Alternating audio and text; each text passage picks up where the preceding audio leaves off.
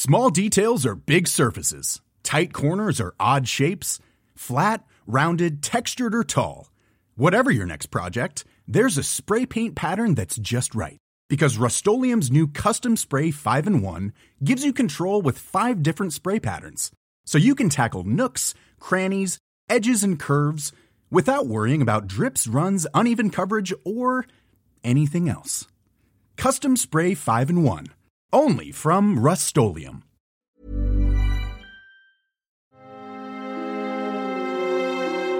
In early modern Europe, queens did not come fully formed. A series of rites, rituals, and ceremonies transformed a hesitant bride into a fully fledged monarch. And beneath all these contracts and customs were real, live women, their emotions running high as they left behind their birth families and embarked on an exciting and terrifying journey into a foreign land to marry a stranger. The royal families of Europe were intricately interconnected. Queens-to-be travelled and married across the continent, and so it makes sense to study how one became a queen by looking comparatively at different European countries. Today, I'm joined by Dr. Katarzyna Kozio, lecturer at Northumbria University and the author of Becoming a Queen in Early Modern Europe, to think about two closely connected dynasties, the Valois of France and the Jagiellonians of Poland, the latter so often excluded from pan-European studies.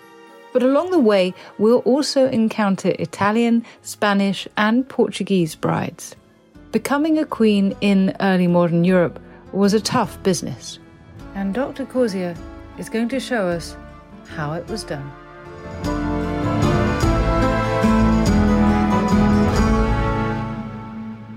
Katarzyna, it is a great pleasure to welcome you to Not Just the Tudors and to talk about this idea of becoming a queen in early modern Europe.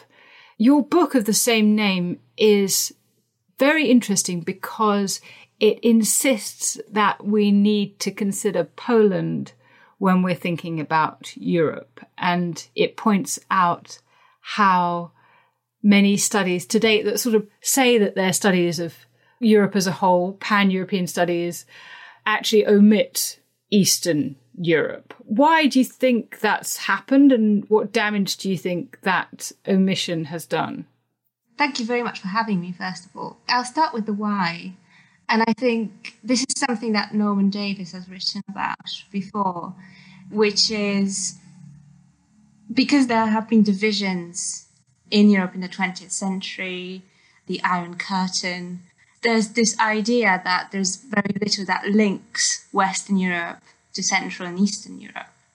Whereas, in fact, those divisions of the 20th century do not really work for the earlier periods because they were non-existent then. And in fact, Poland-Lithuania, the Polish-Lithuanian Commonwealth, the union of the two states, was deeply integrated in the European landscape politically, culturally, and of course through the marriage network of the kings of Poland. So what I think we miss by looking especially at certain phenomena like ceremony or culture is when we talk about European, say the European Renaissance or the European royal ceremony, we talk about it without actually including all of Europe. So we don't have a full picture of what these issues actually are unless we include Poland-Lithuania, which was in the 15th and then in the 16th century, one of the largest monarchies on the continent. Perhaps you can tell us a bit more about the two countries on which you've chosen to focus in this time, France and Poland-Lithuania, and their two dynasties. They're very different. France, already probably much better known, already in the 16th century starts this turn towards centralization of the monarchy, towards limiting representation from other parts of society, So the French Parliament, the States General, becomes basically defunct by the end of the century. Poland-Lithuania goes a very different way, and it becomes unique. Probably Poland-Lithuania in some ways is similar to England in that you have a king who rules with a bicameral parliament. And this parliament is strengthened through the 15th and 16th century. So the Polish kings sign away their rights to legislate, to impose new taxes, and to go to war without the consent of parliament. So this is very different, two very different monarchies we're talking about. And of course, the dynasties are very different too. We have the Valois, who in France, who are used to the king being the center of secular authority. And on the other side, we have the Jagiellonians, who are actually a Lithuanian dynasty. So at the end of the 14th century, Poland has a little queen regnant. She's 10, Jadwiga. And the Polish nobles ask the Grand Duke of Lithuania, Władysław Jagiełło, to become king of Poland and marry Jadwiga. And this is the start of the Jagiellonian dynasty and also the personal union between Poland and Lithuania. So this is the start of this enormous monarchy that survives then until the end of the 18th century. So the Polish kings, Grand Dukes of Lithuania, have to navigate a very different political landscape where they have to negotiate in parliament, not just politics, but also their own marriages. There is very strict opposition, for example, to marriages made without the parliament's consent, as was the case in the 16th century with Sigismund August and Barbara Radziwiłł. When the king married her secretly in 1547, and when this was revealed, a special parliament was held just to criticize the marriage, to try to convince the king to divorce her, that it would be no great sin, that he's bringing everyone in disrepute by not marrying a foreign important princess. So it is very different. It is very different. That's a very clear introduction to the Valois and the Jagiellonians. But can you tell us a bit about some of the women, some of the brides that we're going to mention in the course of thinking about ceremony?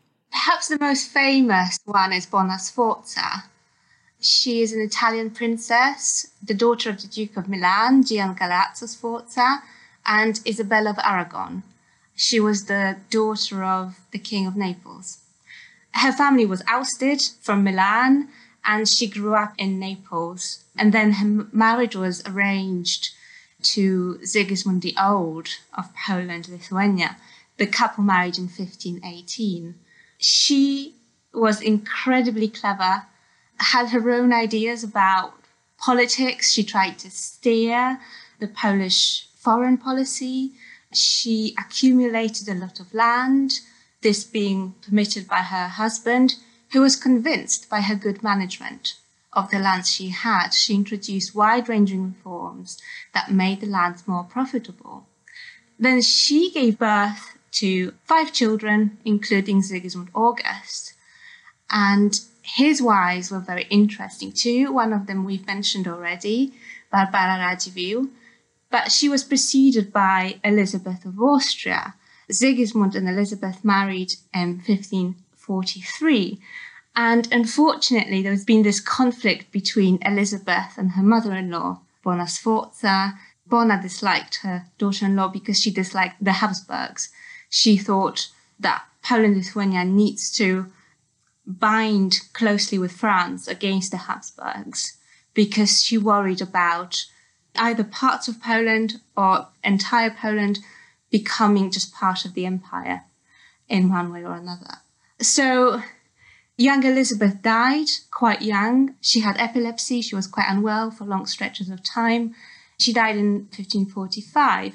And then, of course, Sigismund made his secret marriage to a widow in Lithuania, to Barbara Radziwiłł. And again, this was quite a short marriage. Barbara died in 1551, and historians think she died of something like cervical cancer. And this is, in many ways, a very beautiful love story where at the end because basically the illness went in such a way that there was this terrible smell around Barbara, and only Sigismund was left there with her to care for her. So it was a real love story. After Barbara died, Sigismund then married again. He married Elizabeth's sister, Catherine of Austria. So again, dispensations had to be made because he was not only getting married to the sister of his deceased first wife, but also they were also first cousins. So the Pope had to be involved in granting dispensations. And the marriage was okay for a while. The issue was with producing children.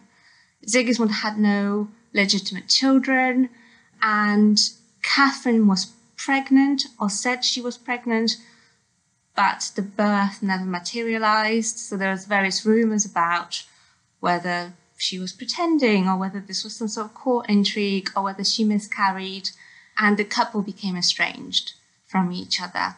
She ended up living back in Austria, and they actually died in the same year, 1572. And after that, Poland-Lithuania enters this quite turbulent period because the monarchy in Poland-Lithuania is theoretically elective at the time, but the Jagiellonians keep themselves re-elected because of son after father, because to keep up that union with Lithuania, because they're a Lithuanian dynasty.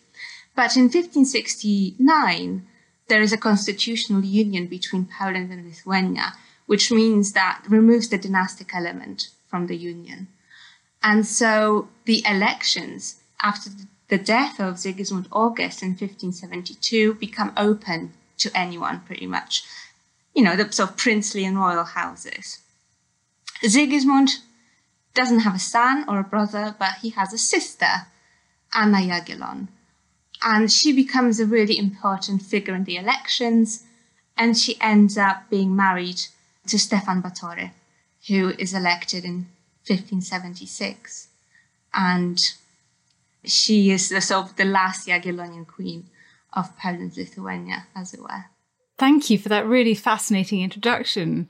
Now, we're going to be thinking about the ceremonies of becoming a queen. So let's, I guess, start at the very beginning of how a royal marriage was formed. How was it arranged? First of all, you would think about the direction of foreign policy and who you'd like to make an alliance with. So, for example, when Sigismund the Old, at the beginning of the 16th century, was considering his marriages, he thought about making an alliance with the Habsburgs. So the Emperor Maximilian I, proposed a couple of candidates. One of them was Bona Sforza. She was related to Maximilian's wife. So this is how this comes about. And then, of course, they get into negotiations, mostly about money, about what's going to be included, who's going to give how much is the family going to give, is Maximilian going to give or provide anything else? And then, of course, there is the logistics. So the king's ambassadors have to go to Italy to fetch Bona, but of course it wouldn't be quite proper for the princess to travel unmarried, so they hold a marriage by proxy.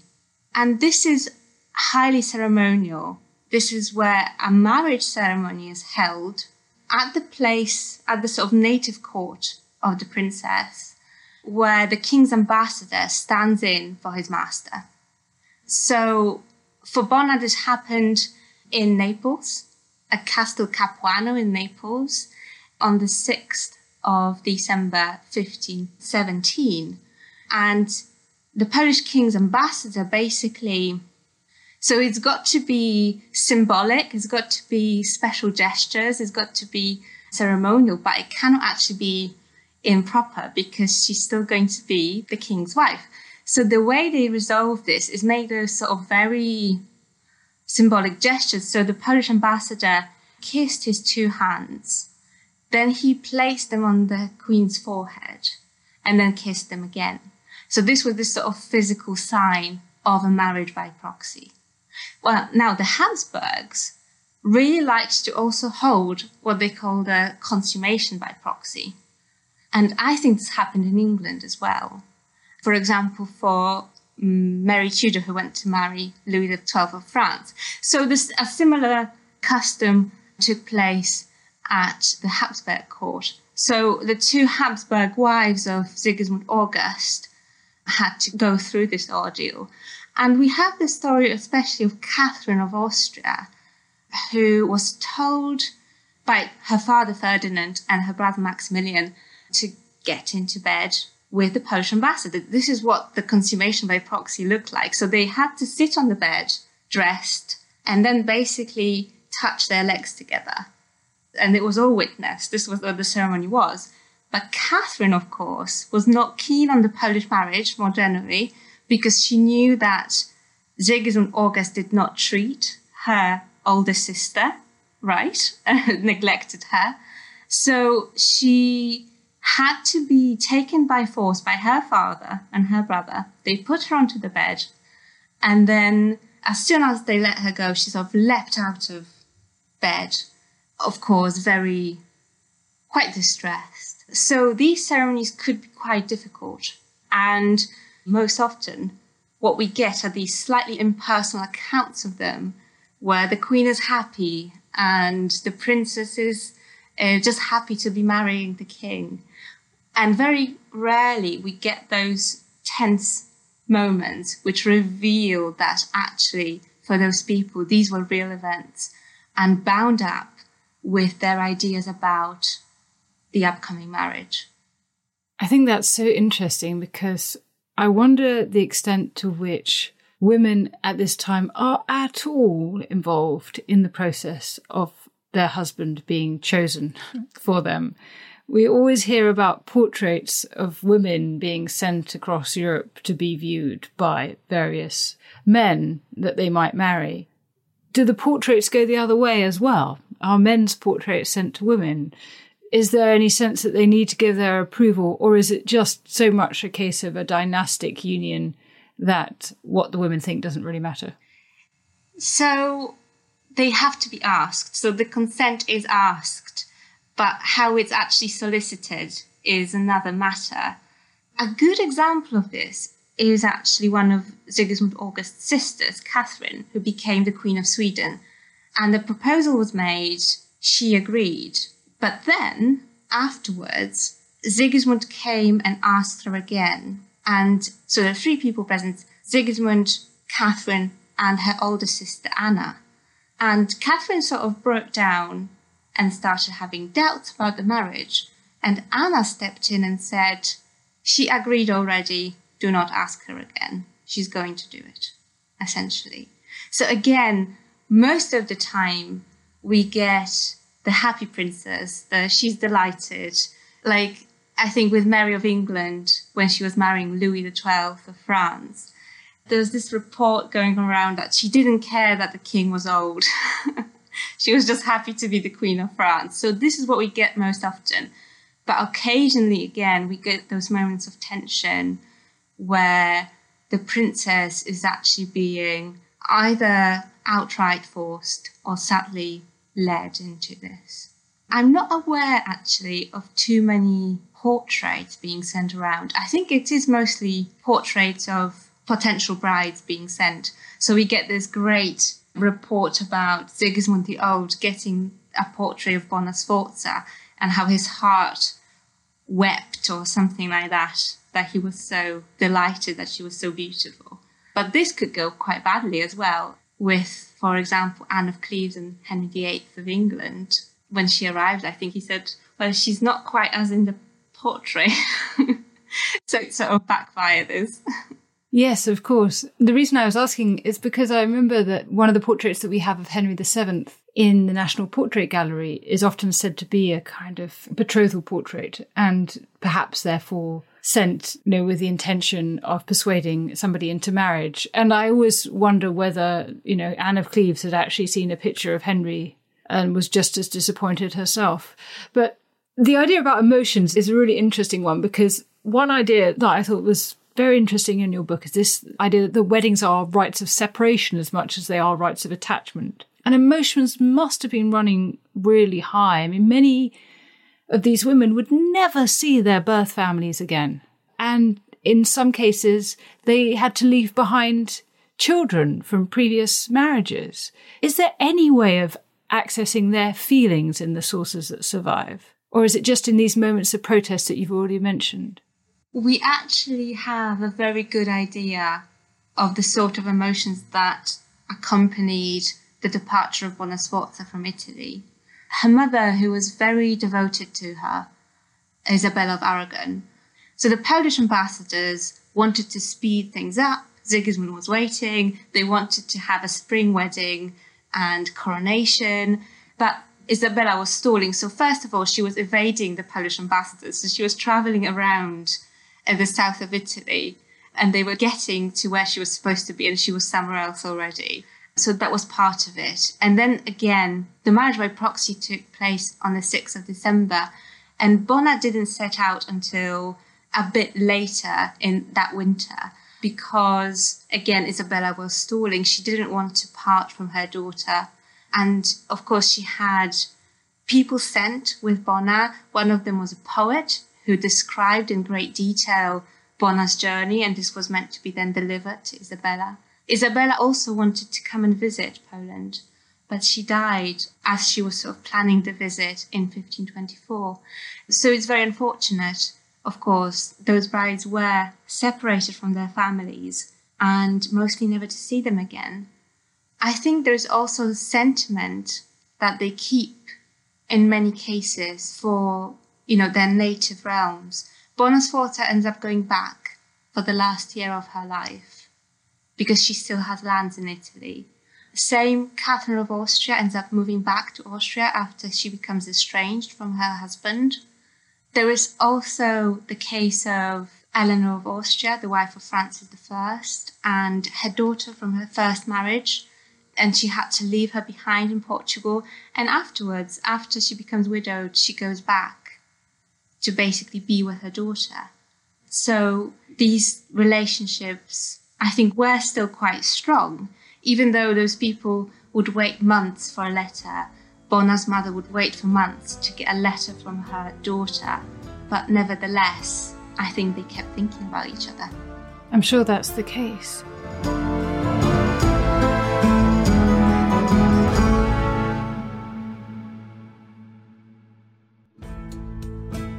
Have you ever wondered if those pointy medieval shoes gave you bunions?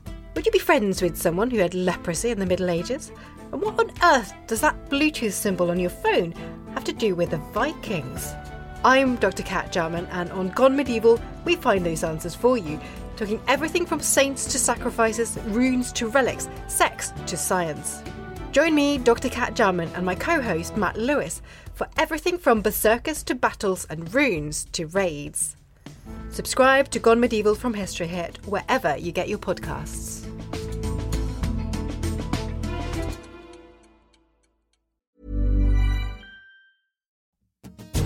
Hey, I'm Don Wildman, and on American History Hit, my expert guests and I journey across the nation and through the years to uncover the stories that have made the United States.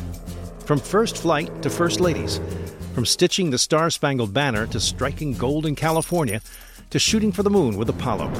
We've got you covered. Catch new episodes of American History Hit, a podcast by History Hit, every Monday and Thursday wherever you get your podcasts.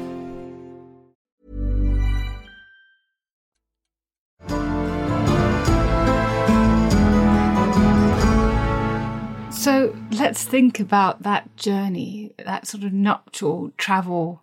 What did they pack? What was in their wedding trousseaus? What's the protocol of the travel?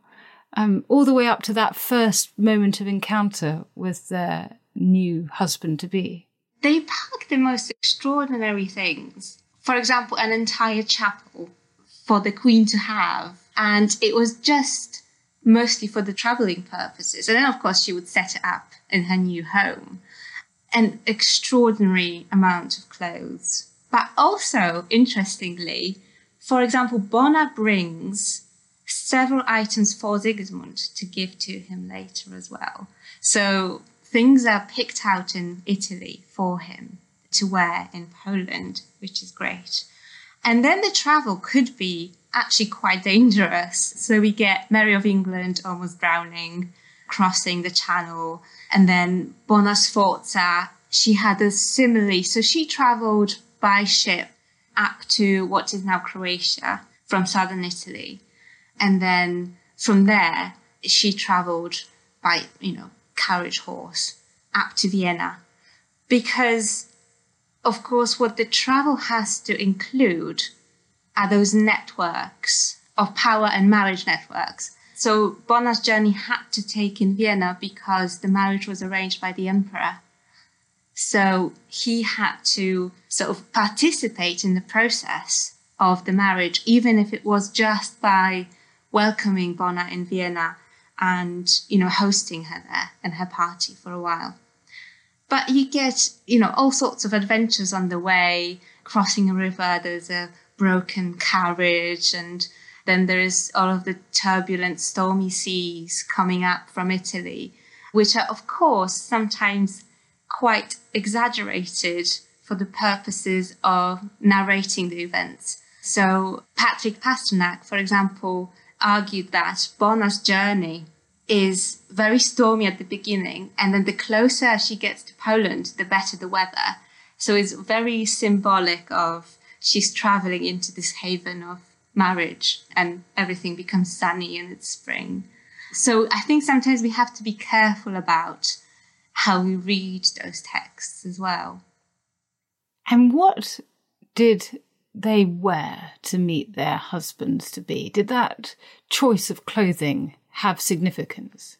Of course, this was highly coordinated. So normally they would wear matching clothes. So this would be agreed in advance about what would be worn. And then the couples would show up matching. So all the ambassadors and the retinues could tell immediately that this is the Queen and the King together. And, you see matching clothes on portraits of couples as well. This is very common. So normally, Polish kings would go for the white and red. They're sort of colours of the white Polish eagle in the red field. And we don't have an explicit report on Bona's clothes that day, but we know that she did have a dress in the right colours in her trousseau. So it's quite likely that she wore that one. And then, although in many cases, as you said, the marriage has already been performed by a proxy, there's still the ceremonial wedding to enact, and in most cases a coronation to perform. What can we learn of the differences here between French and Polish customs? Or is it that there isn't much difference and actually the similarities are more interesting? There are a lot of similarities, and I think the wedding and coronation is actually something that you can really see resting on that bedrock of European culture and European royal court culture particularly. But there are some differences in how, especially in how marriages are framed culturally. So in France, we get, as in England, a lot of pageants. So the Queen's procession to or from the cathedral is accompanied by pageants, and these are little scenes being enacted or just little sort of tableaus of, symbolic, allegorical figures. You get virtue, you get in the sort of French Valois and English marriages, English Tudor marriages, you get the French lilies and the Tudor roses on a bush together, things like that. And then in Poland, you get none of that actually. There is none of that sort of theatrical element. You get a lot of speeches. And I think this is linked to the parliamentary culture in part, where this ability to make speeches was highly valued. So when Bona travels, so she meets Sigismund the Old, as all brides do their husbands in the 16th century, outside of Krakow. And then she enters the city on the north, through the North Gate, and travels down to the Royal Castle, which is the sort of most southern end of Krakow at the time. And she's welcomed with various speeches which praise her virtue and beauty and education and especially what a good mother she's going to make to all of those princes and princesses. So actually, the content of both the speeches and the pageants, say in France or England, is quite similar in that way, because it emphasizes what the society thinks the Queen's role is, which is mostly to bear children, but also to protect the weak and the poor, as the king is meant to be this slightly strict sort of father to the subjects. The Queen is meant to fill in this gap of protecting the vulnerable, to be pious. And so there are all of those expectations that are placed on those queens, and some queens really struggle to fit into those roles, I think. Bona is certainly one of them. So we get different forms culturally, but actually the content of what's being said is quite similar. That idea that becoming a mother is such a crucial part of becoming a queen, or really doing a job of a queen well, is an important one. And perhaps the most shocking thing I read in your book was this idea about how public the intimacy of consummation could be. Tell me about that. So normally you have a wedding feast, and then there is a sign is being given that it's time to accompany the couple to the bedroom. What you get in Poland is the couple is accompanied by the sort of crowd of the most important people. And this is where dessert is being served in the royal bedroom. So they have some sweets, a little bit of wine, and they sit around and chat. And then a discreet sign is given again. And this is when the people know this is now the time for them to go, to depart and to leave the couple to their devices, as it were. And we don't know that they went very far, but then, of course, so we have that bit. So it's being witnessed up to the point of the couple actually getting into bed together.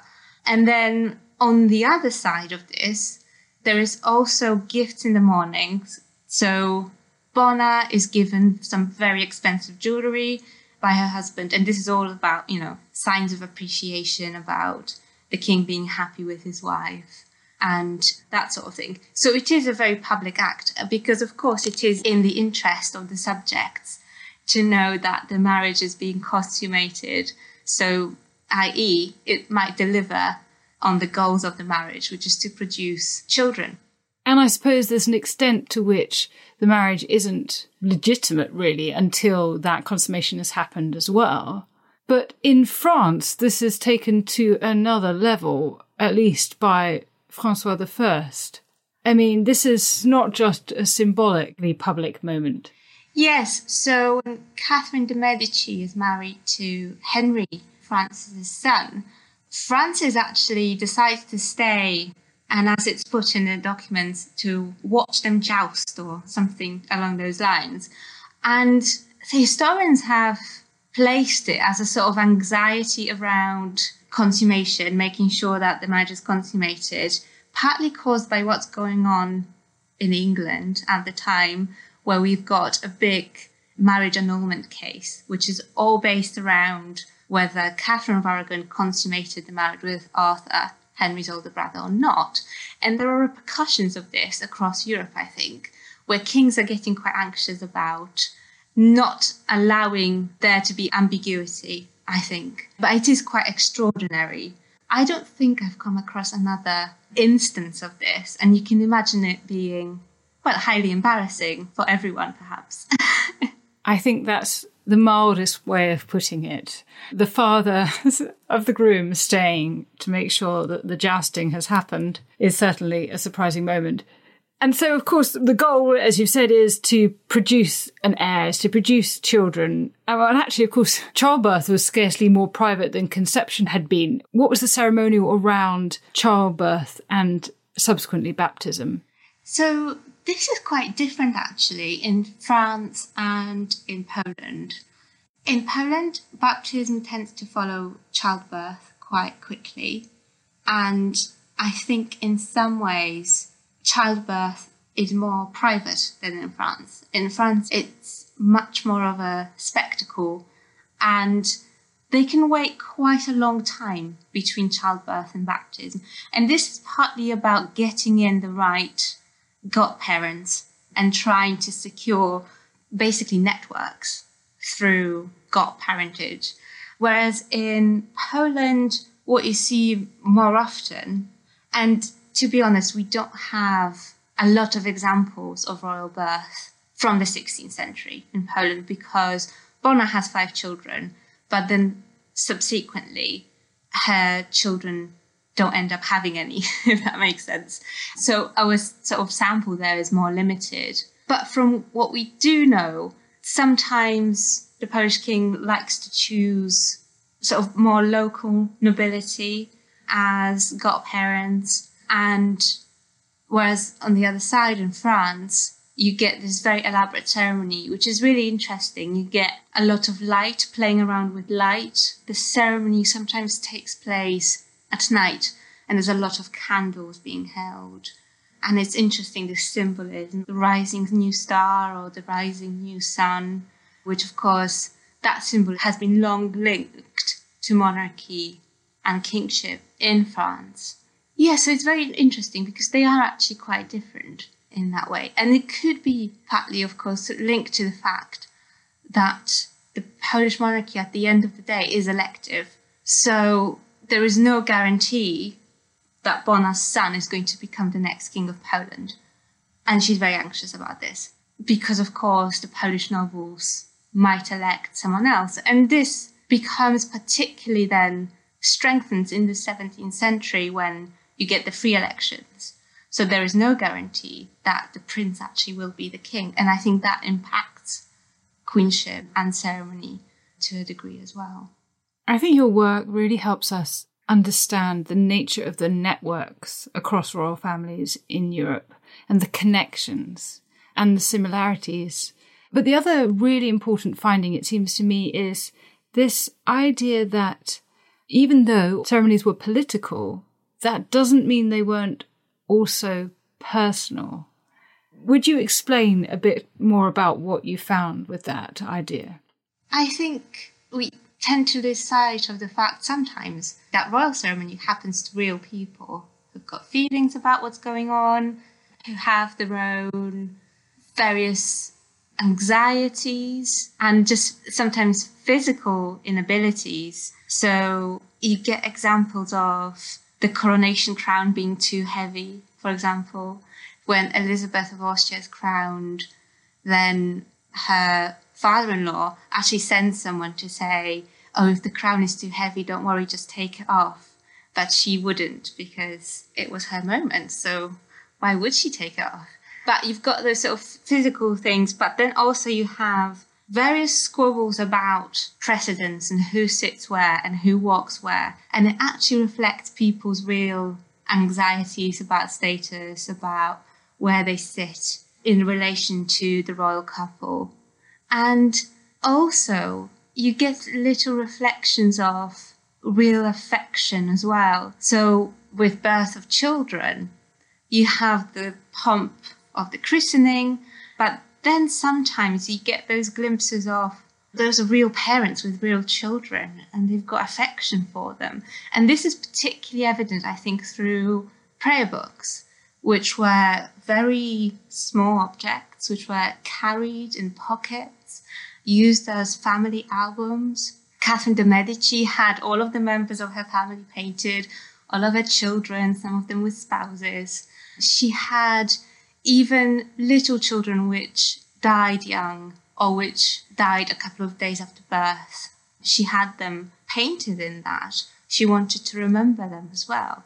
So I think it's too easy to think about royal childbirth as being just for these purposes of perpetuation of the dynasty. They are real parents and real children. Sigismund the Old would record the birth of his children in his prayer book. I think some of them he recorded and some of them were recorded by his wife, Bona, so they passed the book around between them as well. So I think we have to remember that these are real families and they've got their own rituals, which are private, which are not necessarily the sort of pomp and circumstance of royal ceremony. We're marking this month 70 years of Her Majesty Queen Elizabeth II being on the throne in the United Kingdom. As a historian of early modern queenship, what is there in your work, in your studies, that resonates today? When you look at queenship today, is there any connections you make or any insights that you have because of your field of study? I think queenship is still about doing the job. And the job remains in some ways similar. Of course, Elizabeth II is different because she's a queen regnant. But for Queen's Consort, which I think we can see a little bit with Duchess Catherine, is about this public-facing role. It's about highlighting or shedding light on the vulnerable people. So she supports her charities, for example. It is still very much about bearing children. And I remember actually, I think it was when little Princess Charlotte was born, and there were, in newspapers, they had a lot of pictures of little toddlers, and it was, we're looking for the perfect European prince for Princess Charlotte. And I thought, some of these things have just not changed. How we perceive or how we look at monarchy is still not changed. With Sigismund the Old, with the birth of his little daughter Isabella, for example, he would be looking around Europe thinking, who will be the perfect prince husband? And this is still what the popular culture is doing now. So it's still very much, I think, the main thing is that it's still very much in the public eye and public scrutiny. So I think it remains quite a difficult role. And fascinating that these ideas of the nature of what it was to be a queen consort are still so much part of popular culture today, that we've inherited them. Absolutely. Marriage, childbirth, piety in many ways as well. I think that remains, certainly. Yes, piety reconfigured probably now in order to be about charities, but the same idea is there. Yeah, but I think, didn't Duchess Catherine have, was it a Christmas service or a carol service, something special for Christmas as well? So is this outward-facing piety linked, of course, in England, especially with the Church of England, which is, the monarch is the head of the church, which, so in many ways I think it's even more important. But absolutely. Well, thank you so much for your insights and for giving us a bit of a way into thinking about how a young woman became a queen at this time. It's really been a fascinating look, and it suggests that there is so much more to be done by taking Eastern Europe into account when thinking about Europe as a whole. Thank you very much for having me.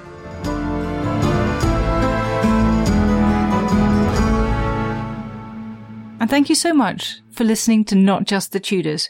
Take a moment, if you would, to rate the podcast wherever you listen to it, including on Spotify. It really helps new listeners find the show, and we want to spread the Tudor and not just the Tudor love. And you can also have your additional weekly booster jab with our Tudor Tuesday newsletter, with news of History Hit's best podcasts, articles, and films. Find out more at historyhit.com. History is full of extraordinary people, the Tudors being just a handful.